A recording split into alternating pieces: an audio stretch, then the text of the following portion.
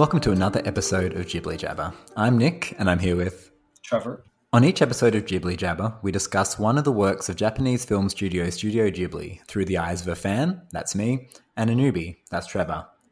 This week we're discussing Goro Miyazaki's 2006 film Tales from Earthsea. Based on elements from Ursula K. Le Guin's Earthsea series, this film follows a wizard and a runaway prince who join forces to defeat an evil foe whose quest for immortality could destroy Earthsea. This film was released right after Hayao Miyazaki's Howl's Moving Castle, another adaptation of an English-language fantasy novel. Trevor, how do you think Goro's approach to this sort of material fares compared to his daddy? Oh, yeah. Oh, his daddy. I think that he kind of took... I find it interesting that his first film that he's done is an adaptation, which was kind of like his father. He did, Lupin the Third, which was like an adaptation of this work that wasn't his. And so that felt very in a similar vein. In terms of the whole entire movie, though, when I think of even Miyazaki's second film, which was Nausicaa, and that one felt like such an epic fantasy, not unlike what this film was trying to go towards. I feel like this one did not hit the mark in terms of how I felt seeing that, I guess, second Miyazaki film that was more of an epic and on a grander scale and felt like he had more of his artistic print on it. This one just didn't hit the mark for me, and for various reasons. Why don't you go into those reasons? Yeah, let's do that. Let's do it. Let's hop right in. There feels like this film is wanting to do a lot of things. It feels very disjointed to me. And then I always afterwards look up the film after I've watched it. And that became very apparent to me that made a lot of sense why this felt disjointed. The fact that he was trying to adapt elements from 4 different books into one movie. And I immediately was like, oh my God, that makes complete sense. Because I feel like there's a lot of really intense underlying things happening with certain characters that feel like they could have been fleshed out way more. And I'm not getting an understanding of that throughout the film. Whether that be through, I'm going to butcher the names, and the Sparrowhawk, or Aaron, or is it Teru? I think so. Teru the girl. Yeah. Yes. And yeah, there's just, it immediately feels like there's too much going on, presenting way too many potential plot lines that could go somewhere interesting. And I feel like it's trying to set up an epic story, and I just don't feel like the payoff was what I wanted it to be. How do you feel? It's funny that you say it feels like it's trying to do sort of too many things, and it's not it doesn't develop any of those threads satisfactorily. But, is that the word? In any satisfying way. When you say a word, it's like, is that a word? And I know what you mean, because I do feel like there are definitely elements that could be fleshed out more.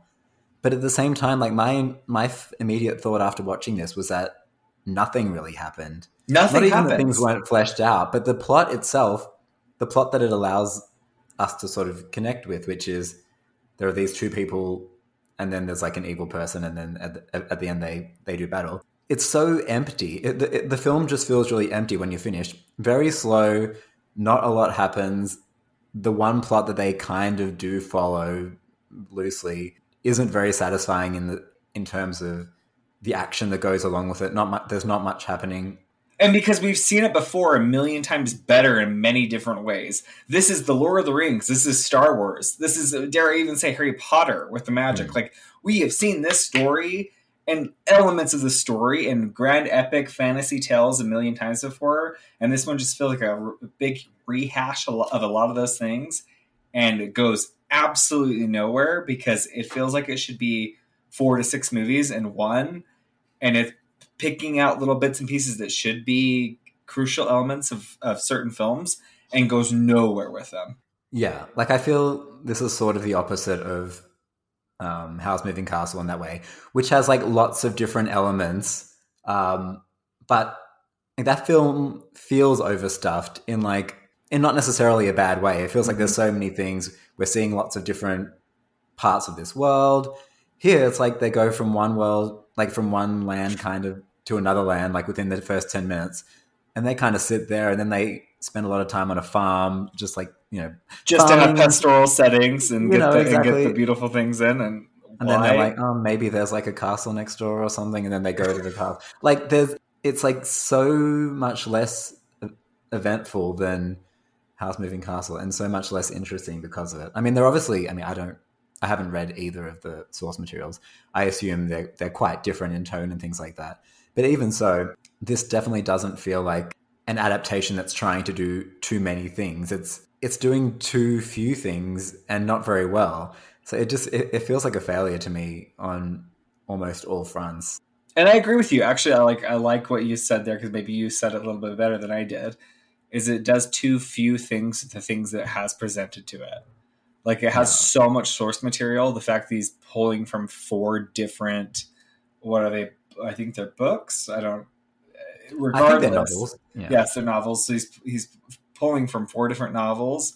Yet the film feels like it's not doing anything with any of the things that he's pulling from those novels. And so it just goes back to being like, sometimes more isn't better. And that's exactly what this film feels like, is that he may have thought that he was pulling out the coolest parts, quote unquote, from these books and putting them into one grand epic, quote unquote, film. And when in reality, it just kind of really falls flat. It's kind of, it's funny because I want to say it's spectacle over other aspects, but it's really not, because it's not even that exciting and nothing really happens until the end. And like, the cover of the film has a dragon on it, and you see dragons like 2-3 times tops in the film for like maybe 5 minutes of total screen time. And I'm just so absolutely bored the rest of it. I pressed pause on this film probably 10 times to see how much more I had to go with it because I was so bored. Yeah, it's not even a short movie. It's like it's not. It's getting up to 2 hours. But yeah, I mean, just like to make the last point on that, it feels like it's a short story that they stretched out to 2 hours, as opposed to 4 novels which they squashed into one feature-length movie. So it's so dull. I mean,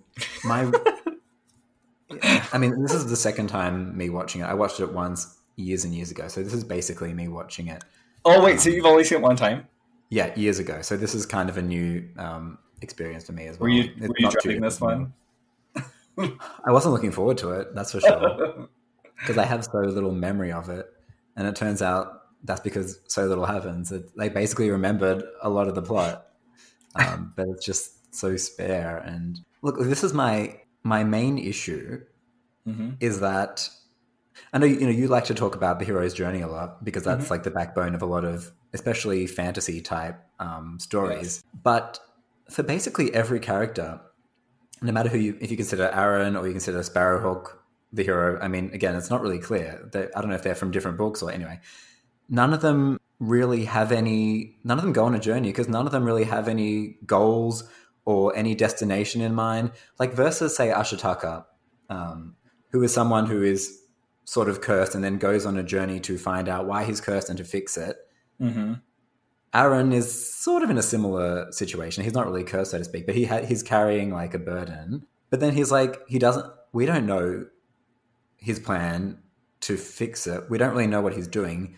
He runs away, but he has no real goals to help himself. He's not trying to go to a certain place to get help. He's not trying to kill someone. Right. He's just like escapes, and then he gets sort of caught up in this thing. Like, and Sparrowhawk as well. He's just someone who wanders around. That's kind of part of his character. But we don't know what.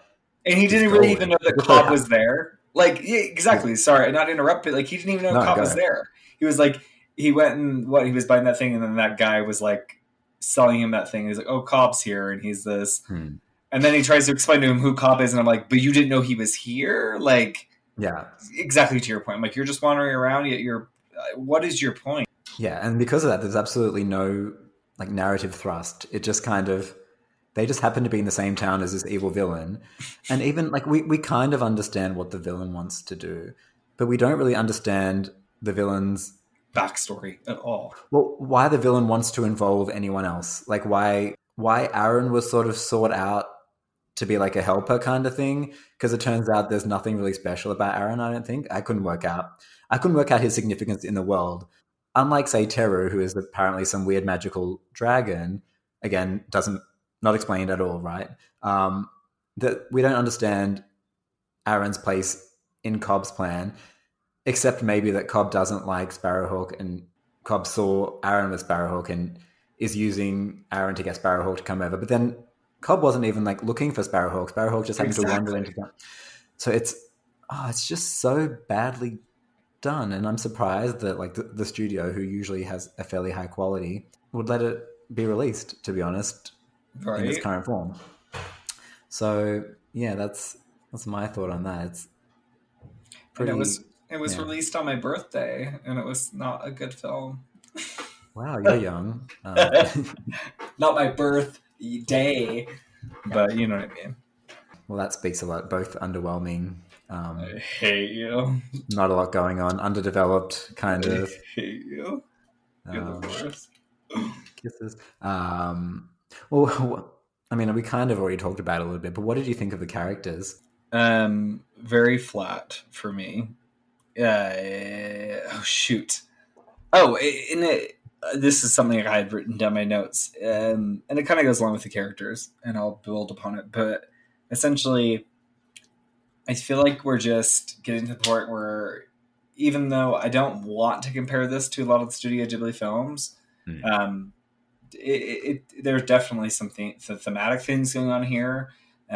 This idea of like things like evil taking over you, and like there was this one line that I felt like was one of the most just terribly generic, badly written lines, and it just wasn't utilized well in the scene. It could have been good, but it was so bad. Is when Aaron's looking at Teru and he says, "Darkness cannot exist without life," and I just wanted to throw up, and I just kept being like, I get that is that's a trope, especially within fantasy, because it's always like this fight between good and evil.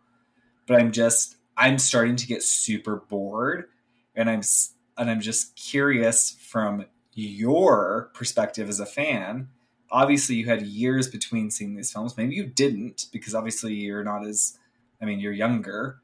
But are you getting bored with like the same darkness fighting light thing that we're just rehashing over and over and over and over again in a lot of these films, and especially the last few that we've seen? No, I mean, that's not the reason I don't like this movie, I suppose, because that's kind of, like you said, that's sort of the bread and butter of a lot of these narratives. In this movie, that's kind of the thesis statement. Well, I mean, it's sort of about, you know, some of the plots would say this is about sort of the imbalance in this world. That's kind of what it's about. There's like light sort of being overtaken by dark. And I enjoyed, like, there's one line where Cobb is sort of, I think Sparrowhawk's basically saying, you're going to upset the balance. And then Cobb is like, we already did that. Like, men have already destroyed the balance between light and dark. And I'm like, oh, that's kind of a nice line. It's kind of, like a very sort of cynical way to sort of read the world. But that sort of light and dark, and then obviously the idea of sort of life and death, and the, you know, life has meaning because we die kind of thing, which is that's kind of the thesis of the movie. That is what annoys me, because that's basically said like 300 times in the last half an hour. And like, we understand that that's what you're trying to say. We understand you can have one person saying it once, but then every character says it like over and over again for the last half an hour. That's what was boring me. But in terms of, you know, light versus dark, I understand that sort of comes along with these sort of things. So that doesn't bore me too much. And I think it's touched on in different ways throughout the sort of Studio Ghibli filmography. But here it's more of that. No, it is. And I guess I come from the standpoint is if I was such a big fan and I kept, and you know, they don't release films every year. They release a film every couple of years. And if I was like waiting in between these films, maybe enough time would go by that it would be a palate cleanser for me, and then I wouldn't expect it. But if I just kept retreading kind of the same thematic idea over and over again in just different ways, slightly different ways, but kind of the same characters doing it, I guess I'd start to become bored after a couple decades of it. I don't know, And I think and as somebody who's watching it back to back, though, that I have a different perspective because I didn't watch it over a long period of time. But that's the only reason why I asked you, because you watched this, growing up, and so you probably watched a lot of these films in sequential order. I mean, not sequential order, but like without a lot of time between them. And I'm just curious. I don't know. I guess I'm just, especially after the last few films we've watched, I'm just like clamoring for a different plot point other than like good versus evil. Even though The Cat Returns was good versus evil, and it was just in like a very childish way. Yeah, I mean, I would say by virtue of Studio Ghibli doing a lot of sort of fantasy stories, that is bound to come up, and I don't look at it being like, oh, this again. I kind of assume that's what the plot is going to be about. Like if I was to read Lord of the Rings and there was no like evil, I'm like, oh, they're just like chilling. Like, but not all Studio Ghibli's films are like this, though. Like Grave of the Fireflies was not like that. My Neighbor Totoro was not like that. Even Kiki's Delivery Service wasn't really like good versus evil. I guess there were a lot of these sort of high fantasy that kind of tends to be. But I guess then you're missing my. Well, I mean, I'm not trying to be combative, but I guess you're missing my question. Is that in the beginning I wasn't set up to think that every film was going to be like that, but it just feels like the last few have been like that. Like this one has, Howl's Moving Castle has, The Cat Returns has. Spirited Away a little bit, but not as much. But it's like that's like this whole decade so far, and I'm just like, if I was somebody going to watch these films in a decade, and I'd be like, come on, Studio Ghibli, like give me something else, give me something that was challenging, like Grave of the Fireflies, or give me something like Only Yesterday, which was beyond convention for an animated piece of work. I guess that's what I mean. Okay, because I don't necessarily watch these and think. That's not what sort of sticks with me when I watch these. But again, I'm not watching them for the first time quite so quickly. And I would say that normally I think Studio Ghibli does pretty well to make that good versus evil a little bit more ambiguous and something super generic. Like usually the villains are given more shades of grey, and same with the heroes. Yes, we've watched, I guess now, Cat Returns, which very generic, nothing complex or ambiguous in that. And then this one, I would say the same, by two sort of lesser storytellers than I think Miyazaki and Takahata. It's just the way that sort of the sequencing has come. But I would say from like the next few, I don't think follow that same trajectory. Yeah. So. I did want to like touch on Aaron, him just like killing his father and then just leave. I just didn't really get him, and then it was just in the end, and he was like, well, I better go fess up to my crimes. And like, okay, dude, like, bye. You kind of already touched on it. Like, what? I didn't really get it. Yeah, and we don't really have, there's not a good sense throughout the movie of what is haunting him exactly. Like, A, why he did this in the first place, we kind of find out, and then B, what that sort of, and then again, we find out what that sort of spirit doppelganger represents, and we find out, oh, it's Twist. That's like maybe his good version or something, the good part of himself that he left behind when he, for some reason, decided to kill his dad. But like I was saying before, like we're not really along on any journey with him because we don't really understand throughout the movie. There aren't enough crumbs to understand why he did what he did, what he's running away from, what he's running towards, and what he actually sort of wants from his life. It's very meh. And Sparrowhawk is another one who, again, we don't really know what he wants. In the end, he does very little because apparently his powers don't work in that castle, so he can't do any of his wonderful magic. He's supposed to be like the most powerful magician. Yeah. He does very, very little magic. He loosens some chains. Like that's kind of the extent of his abilities. It pushes a wolf away or whatever. Like yeah, exactly. Like, yeah, and yeah, Cobb is just like stands around in a castle and it's like, yeah, I'm gonna open this door or something. Like what was he trying to do at the end? Like I thought he might have been trying to open a portal between like going up on top of the thing. But that's not even made particularly clear. Because it looks like he was already sort of going crazy, like something was about to happen, and then did sunrise kill him? Like, it was very, very strange.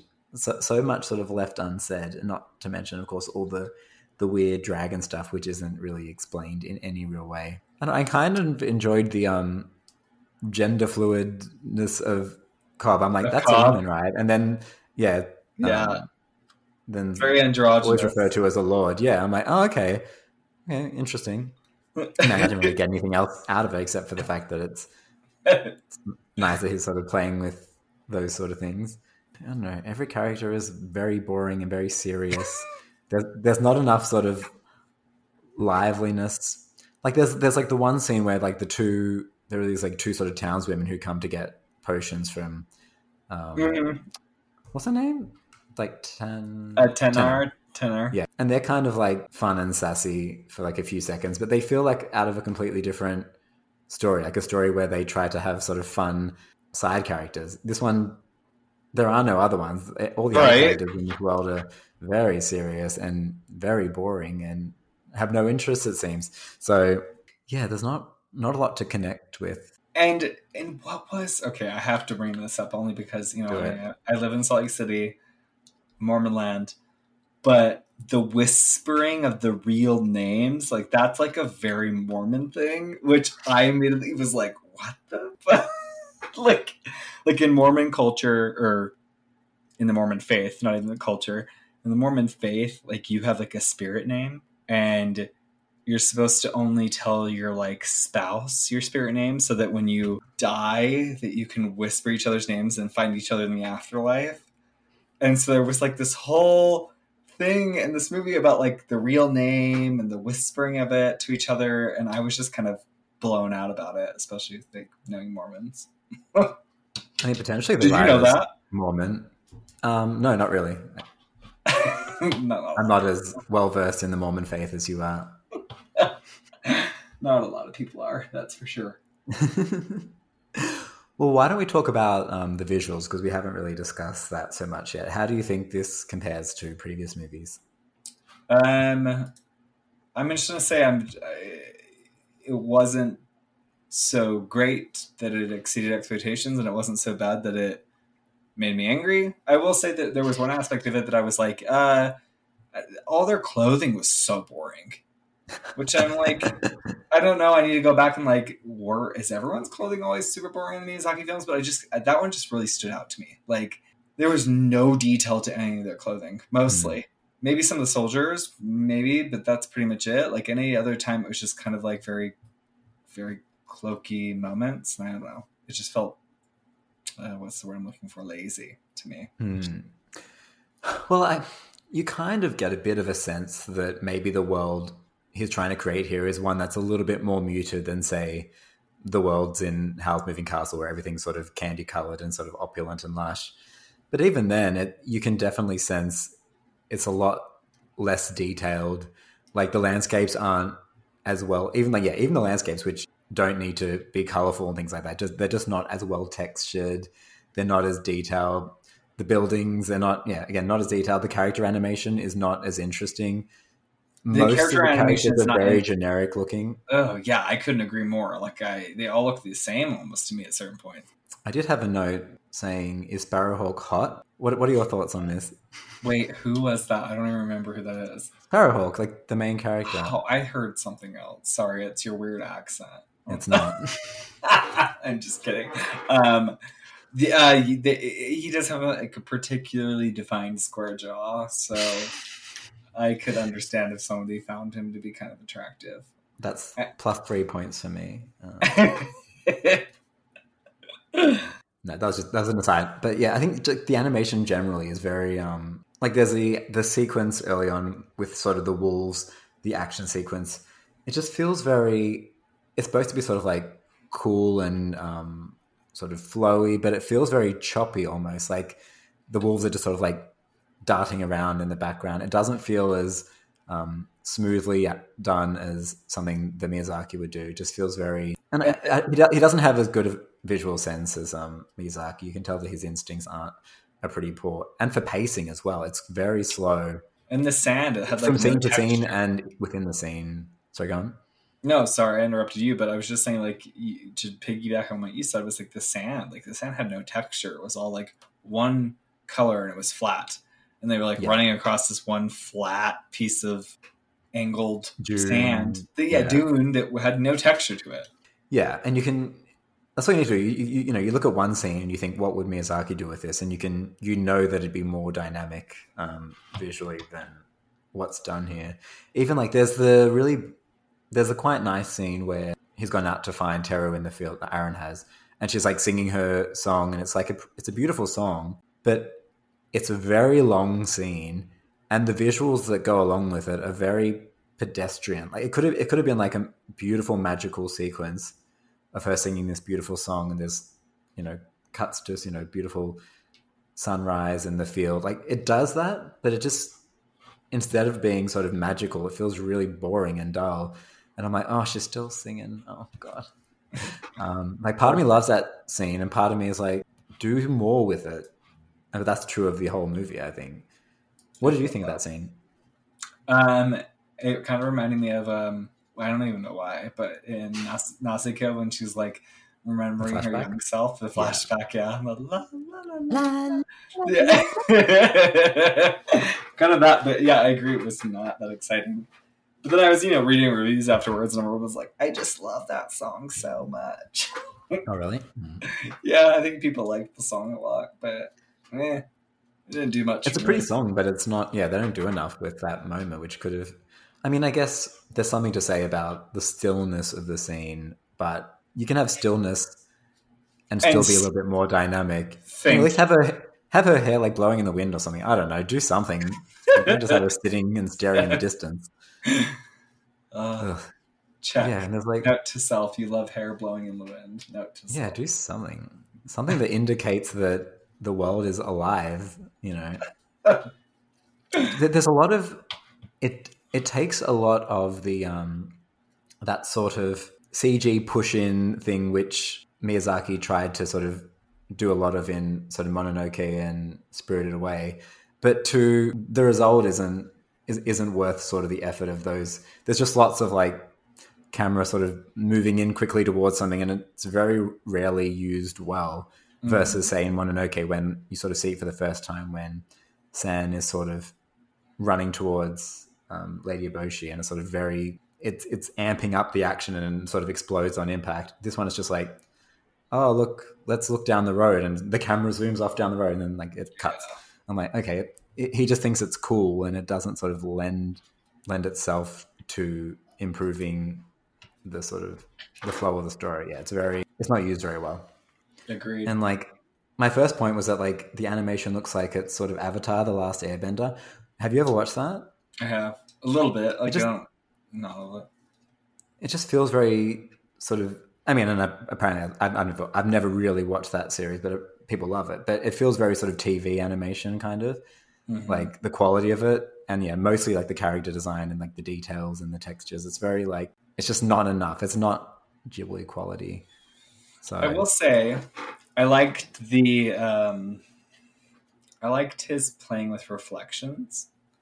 Like even in the palace, when they were like walking up, there was a lot of like the animation being reflected in like the very, very shiny floors, and I loved it. Like, I just thought it was very cool. I don't feel like I've seen it in any of these films done quite as well.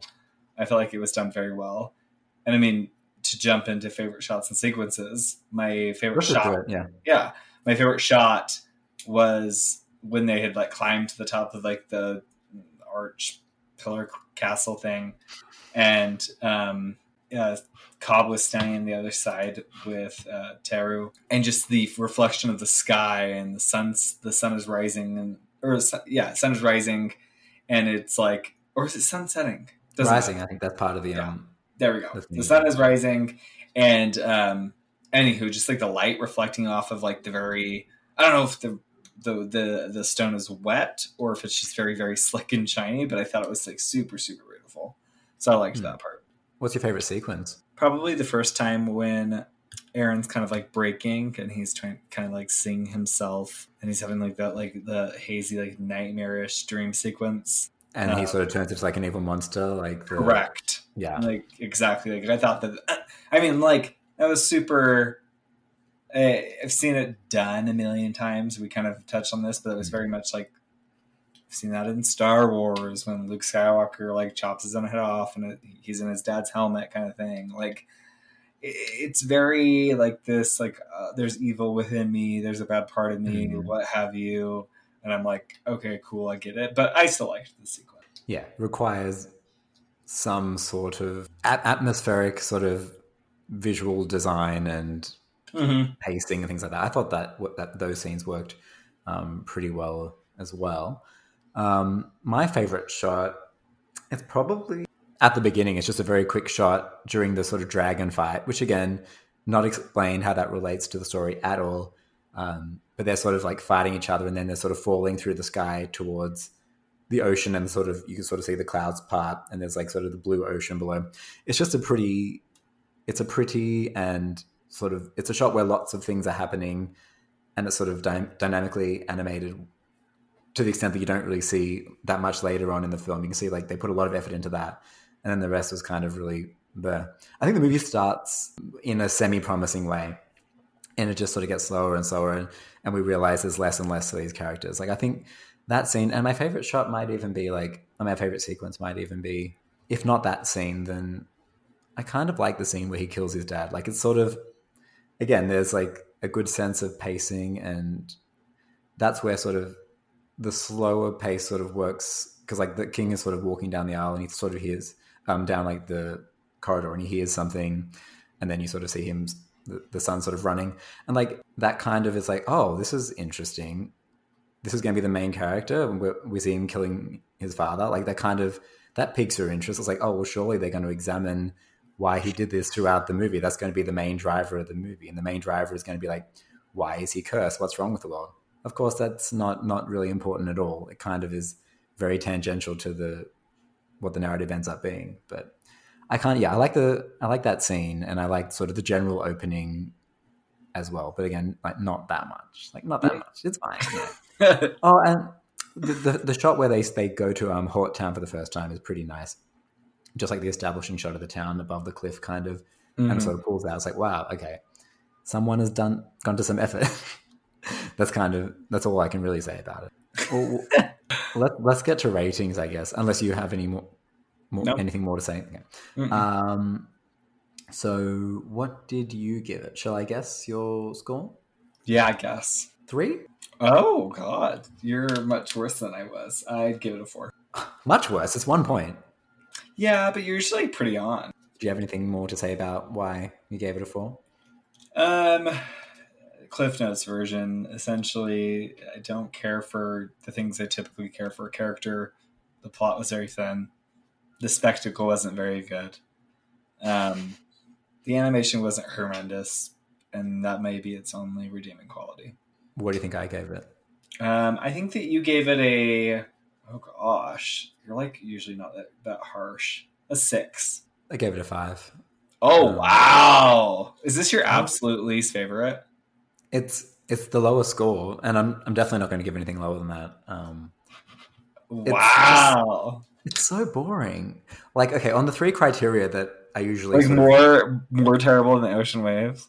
Well, I prefer that kind of narrative generally, and I could get more from that. And plus, it's 72 minutes. This is like 115 minutes, so it made it worse. The boringness was amplified by an extra 40 minutes, whatever. Mm-hmm. But yeah, like I was saying, the 3 criteria that I usually arrange my thoughts around a film on, the characters, the storytelling, and the visuals were all very poorly done. Like, there's no element of this movie that I really enjoyed or that redeemed the other ones. It's not like the visuals were so stunning that it didn't matter if the plot was boring or the characters weren't engaging. It's like, oh, well, at least I could enjoy living in this universe, and it was beautifully done. I'm like, no, I couldn't even really do that. And same, it wasn't like the characters were so interesting that the poor, like the generic animation sort of didn't really matter that much. I'm like, no, none of it was firing on all cylinders. So yeah, that's my lowest score. And I'm trying to think of the next ones, but I don't think there are ones that I like less than this in Ocean Waves. So wow, there you go. We've hit my bottom. I feel bad for the author of the books that this was adapted from. Yeah, I'm sure she's fine. Yeah, I mean, I don't think she loved this. I vaguely looked at something. And she was like, "Oh, it's all right." She was trying to be like, It's just sad. yeah, Anyhow. yeah. If this is like the main, if someone says Studio Ghibli was adapting my novel, I'd be like, "Oh, well, God, that's amazing." Yeah. And then, oh, not this. Did you have any connections you wanted to discuss it? I know we discussed a lot of this film in relation to the other, especially Miyazaki films, but did you have any other notes on connections? No, other than just this good versus evil, or like this evil within you, like kind of thing we've been seeing a lot of lately. But other than that, no. How about you? I had a couple of notes, like very minor things, but like you mentioned sort of the whispering name thing and you connected it to Mormonism, but it sort of reminds me of the power of Chihiro's name in Spirited Away and how how she forgets her name and how she sort of loses herself because of it. It's very, and similar to like the scene in Spirited Away where she says to Haku, "Oh, you're the Tuhaku River," or whatever it is, and then he turns into the opposite of what happens here. He goes from a dragon into his human self, and then in this movie he says, "Oh, this is your name," and then she turns into a dragon or whatever. Like it's very similar on that level, and obviously the power of knowing yourself and your true self, and what happens when that's sort of taken away from you by greed or the negative forces of the world or whatever. That's a sort of similar theme. My only other point was that like the weird horse that he has looks a bit like Yakul in Princess Mononoke, like the deer or whatever that Ashitaka has. Oh yeah, they're quite similar looking animals. They call it a horse in the subtitles, but it's not a horse. It's like a weird alpaca or something. It is like an alpaca. If anyone else has any feedback on this week's episode or any other previous episodes, you can send it to ghiblijabba@gmail.com and we can discuss it in a future episode if you so choose to send that in. So I guess I'll talk to you next time, Trevor, when we discuss 2008's Ponyo. See you then. Bye.